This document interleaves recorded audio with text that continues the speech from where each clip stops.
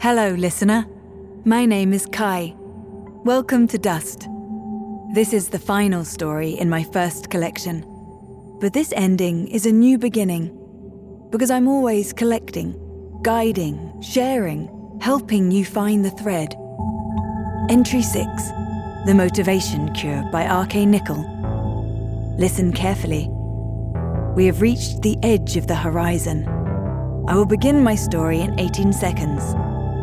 Take a breath. Imagine. A future so close you can almost feel it. A world so real you can almost touch it. This is Dust.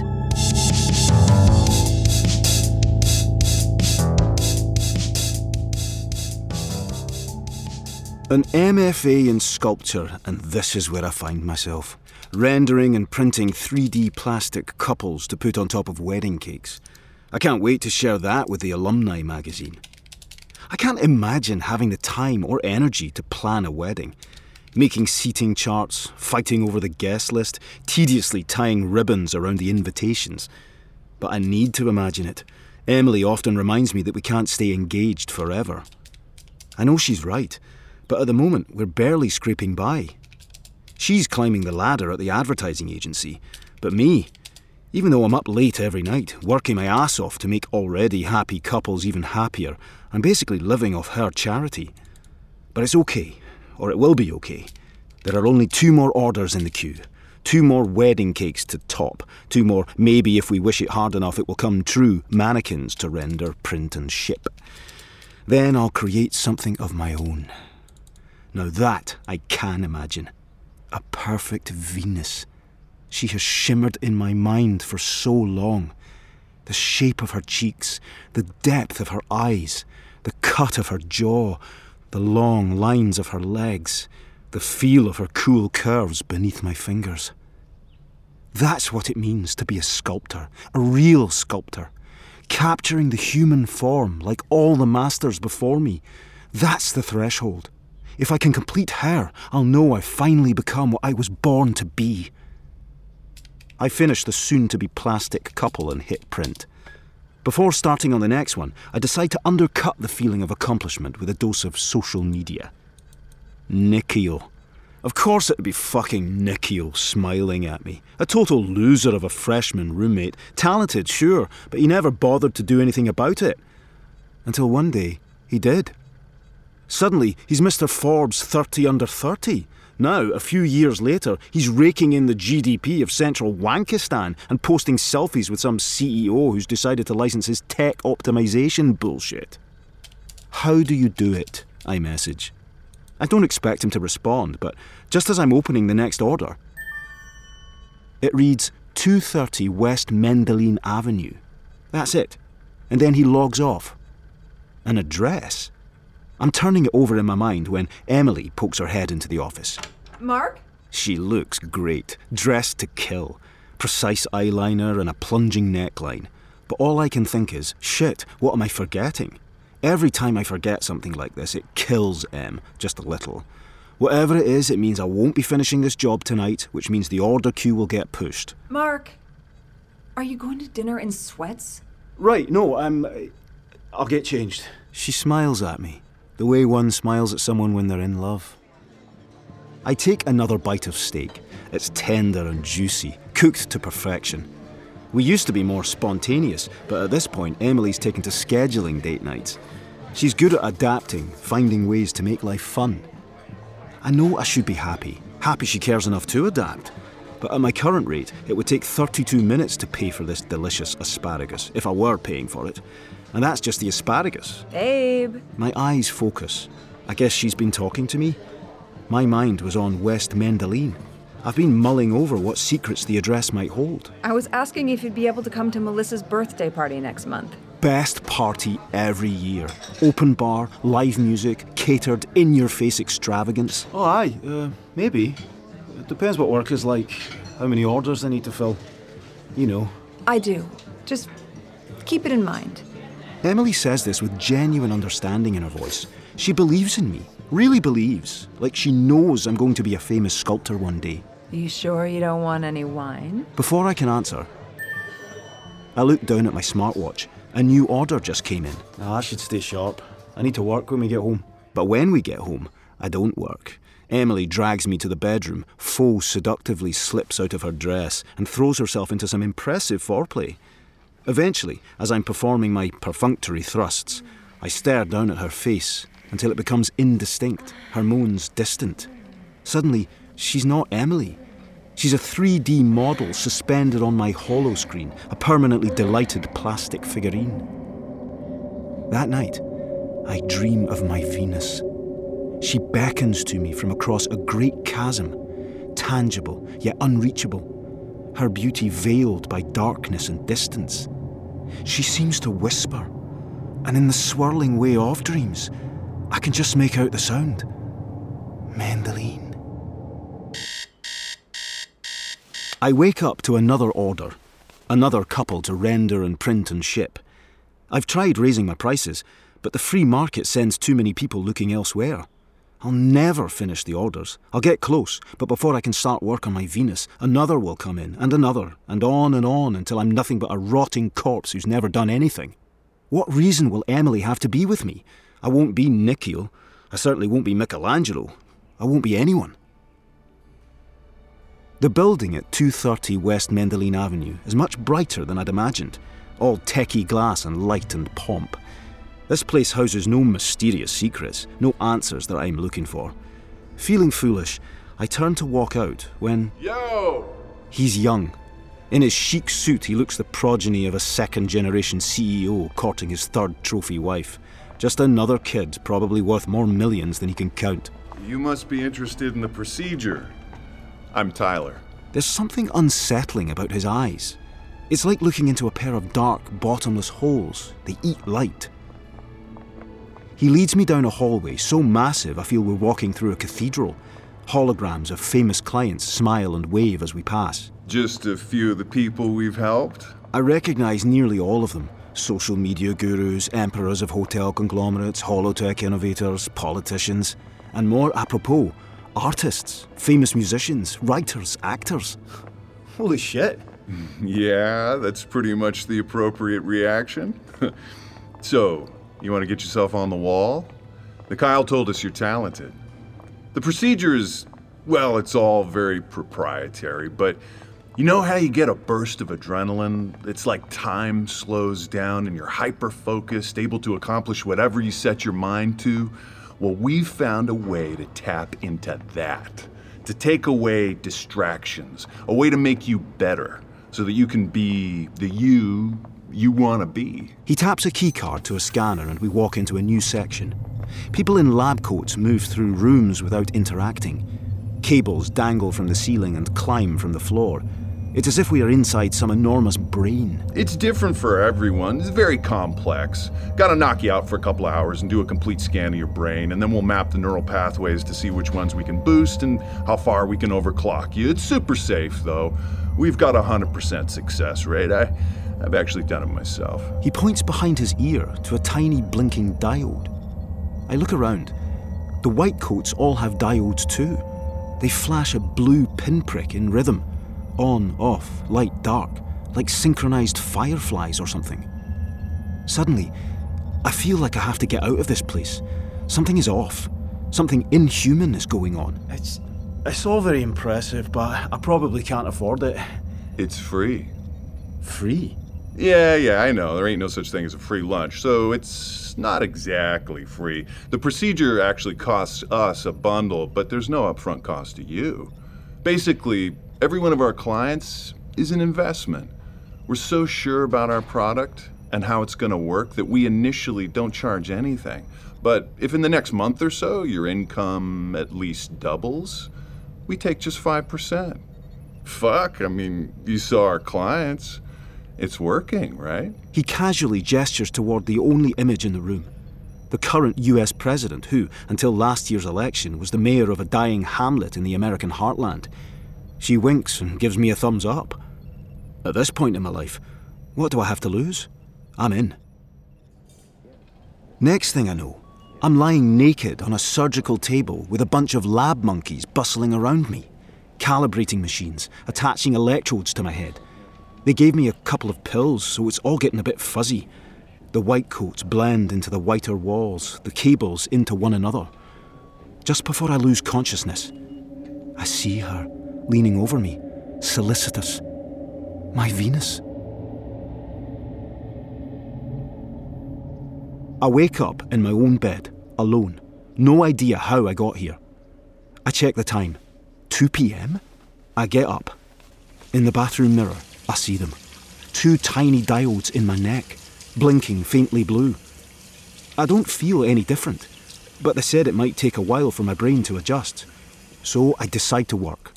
I figure I'll wait to start on Venus until this thing kicks into high gear. When Emily gets home, she immediately notices the blue flashing behind my ears. I tell her it's something I read about that's supposed to help me focus. She teases me, kindly, but accepts it. She makes us a great tasting dinner, and we take time to enjoy a TV show. We laugh together. It feels good. When the episode is over, we fall into bed, and it's genuinely passionate. We fall asleep in each other's arms, but I dream of her again. My Venus.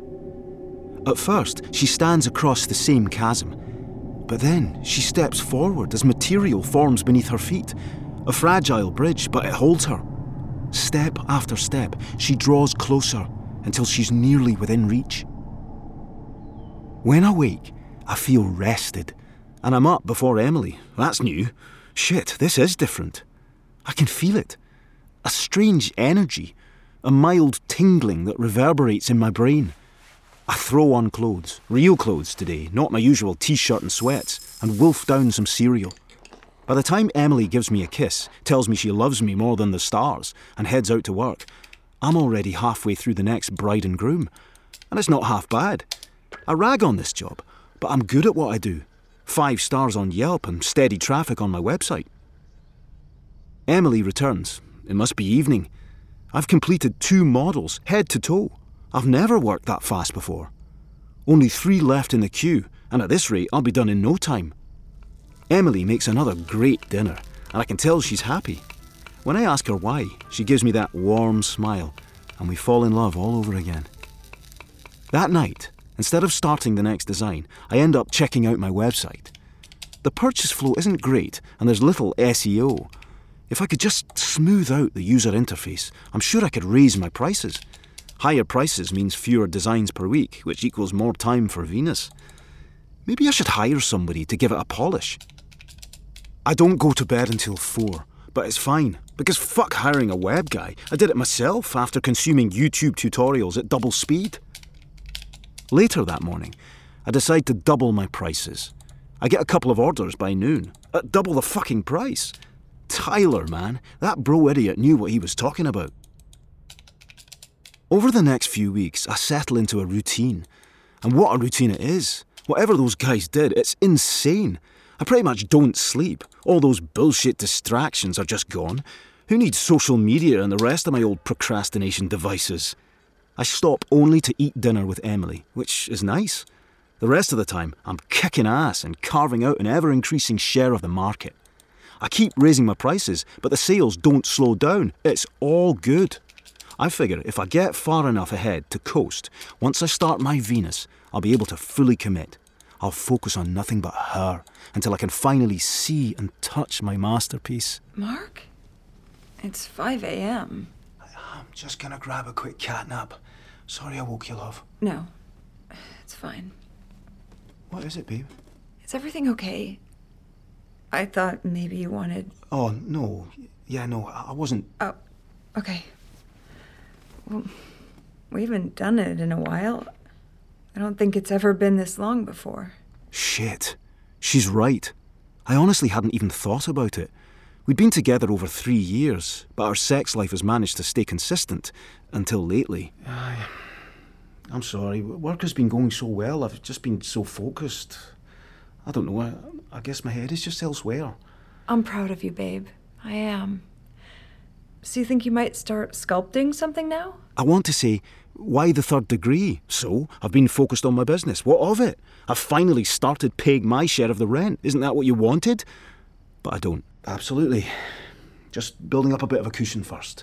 That way, when I dive in, I'll be able to give it 100%. Okay. She turned her back to me, nestling her body pillow. I know I should deal with it. I should apologise, keep talking, not just let it go. I close my eyes. 30 minutes later, I'm back at work. That weekend, I get a call. It's Tyler. Just checking in on you, standard procedure. So, everything you ever hoped? It is, and I'll gladly fork over the 5%. Who was that? Eh? Oh, the guy who sold me the Focus thingies. A customer survey. I don't think she believes me. The next weekend was the beginning of the end. Mark, come to Melissa's birthday party with me. Is that today? You know it is. I kind of have some things to do. I wasn't really asking.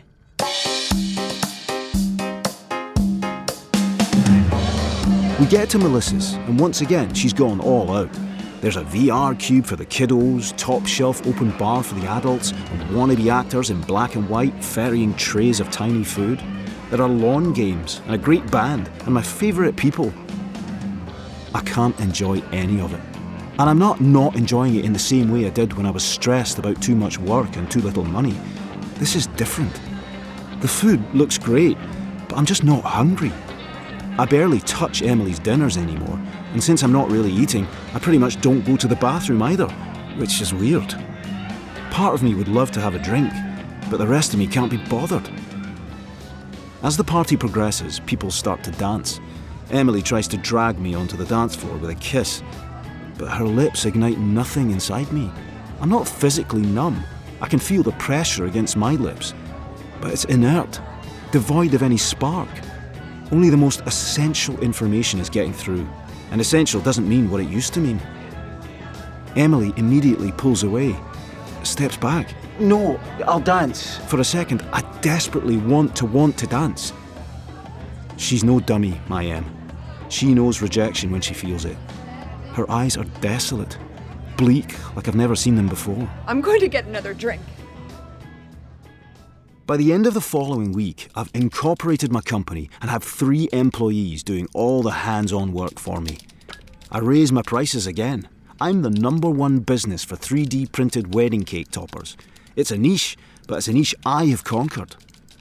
Now that I'm in charge of my own destiny, I spend my days making phone calls, setting up appointments, schmoozing high-end wedding planners and their top-tier clients. The bridal industrial complex has come courting. I'm the subject of online profiles. There's even talk of a TV show. But things have grown cold in our house. I want to fix it. Well, I want to fix it. But I'm not running the show anymore. I think maybe we were wrong. What do you mean? About this. About us. You don't mean that. If it were meant to be, we'd be married already. We talked about this. We needed to build the right foundation. All our friends just jumped into things. It's crazy. Maybe it's not so crazy. Maybe love... Fuck, I sound cliche. But maybe love is a leap of faith, Mark. Aye, and we'll take it. No. I don't think we will. In grad school, you dreamt things. But now, it's gone. That part of you. I look into your eyes, and instead of light, I just see a pair of dark holes. Oh. Shit. I'm going to go stay at my sister's for a while. Maybe look for a place. Babe, no. I really thought we were going to make something. The door closes, and I don't feel anything. I don't feel anything.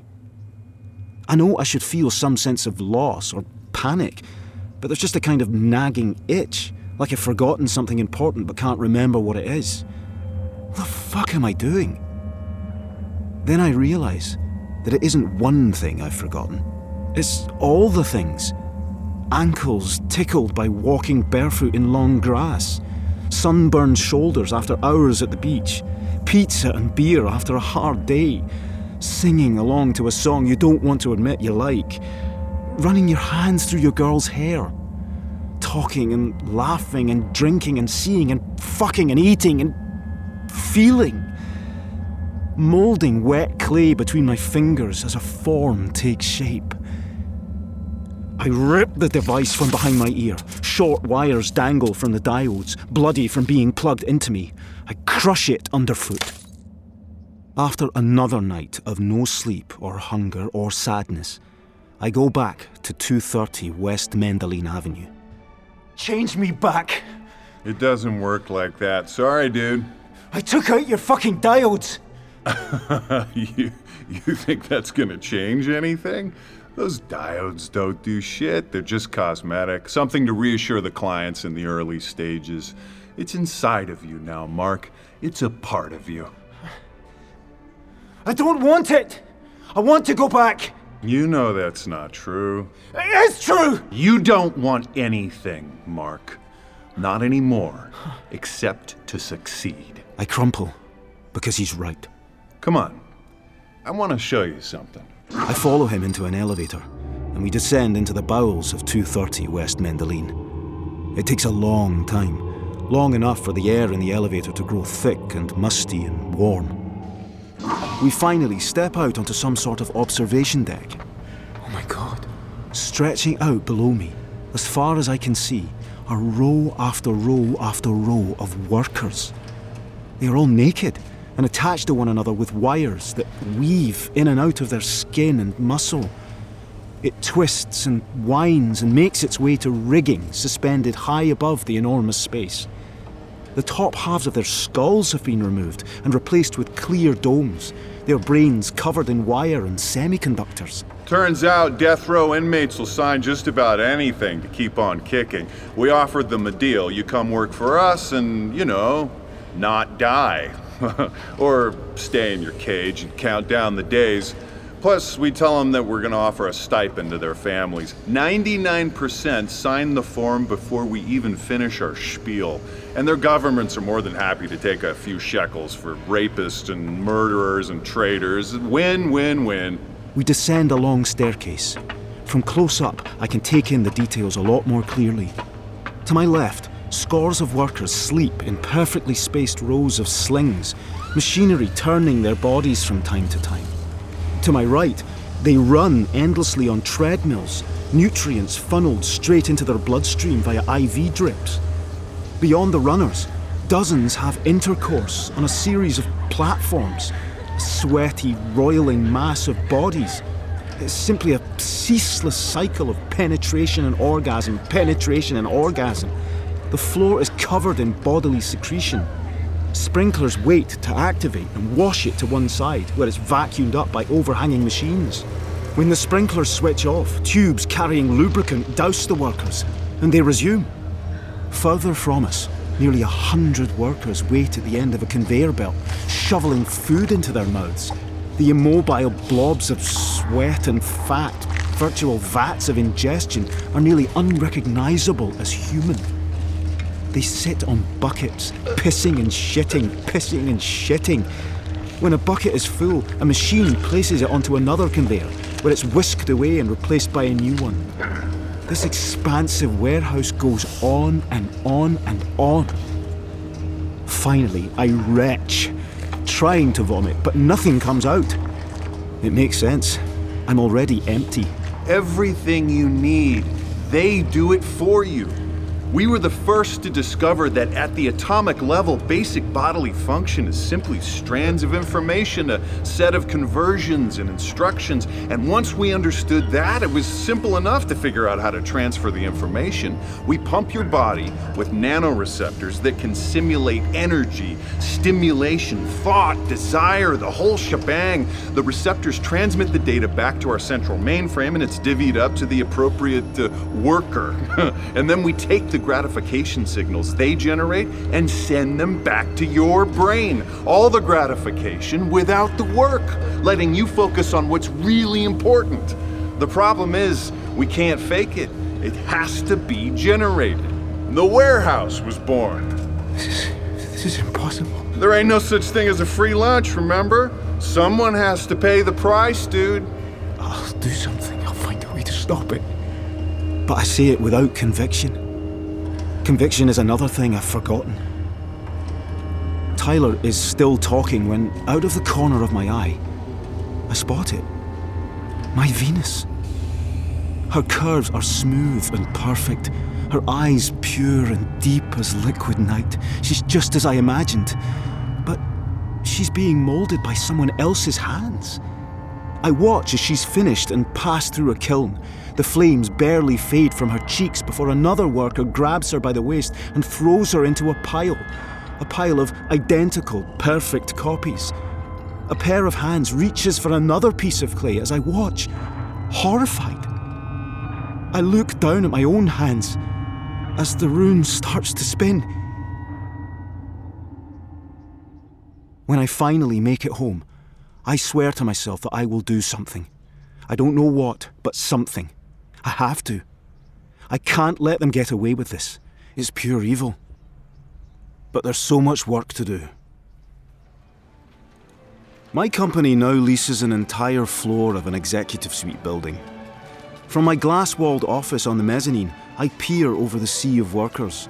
Desk after desk after desk, each with someone hunched before a screen. Typing, mousing, each focused on the one specific function I hired them to perform. And together, we're able to truly create something. With their help, I run the top-grossing personalised 3D modelling company in the country. It's a wonderful thing to behold. I made this with my bare hands. I start to remember something about my hands. Something about cold, wet earth between my fingertips, and a form almost starts to take shape. But before it can coalesce, I turn to my computer and see a message from an old college friend.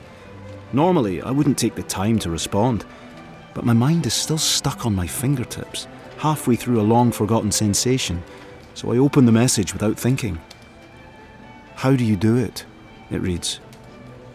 I ponder this for a moment, and then type 230 West Mendeline Avenue.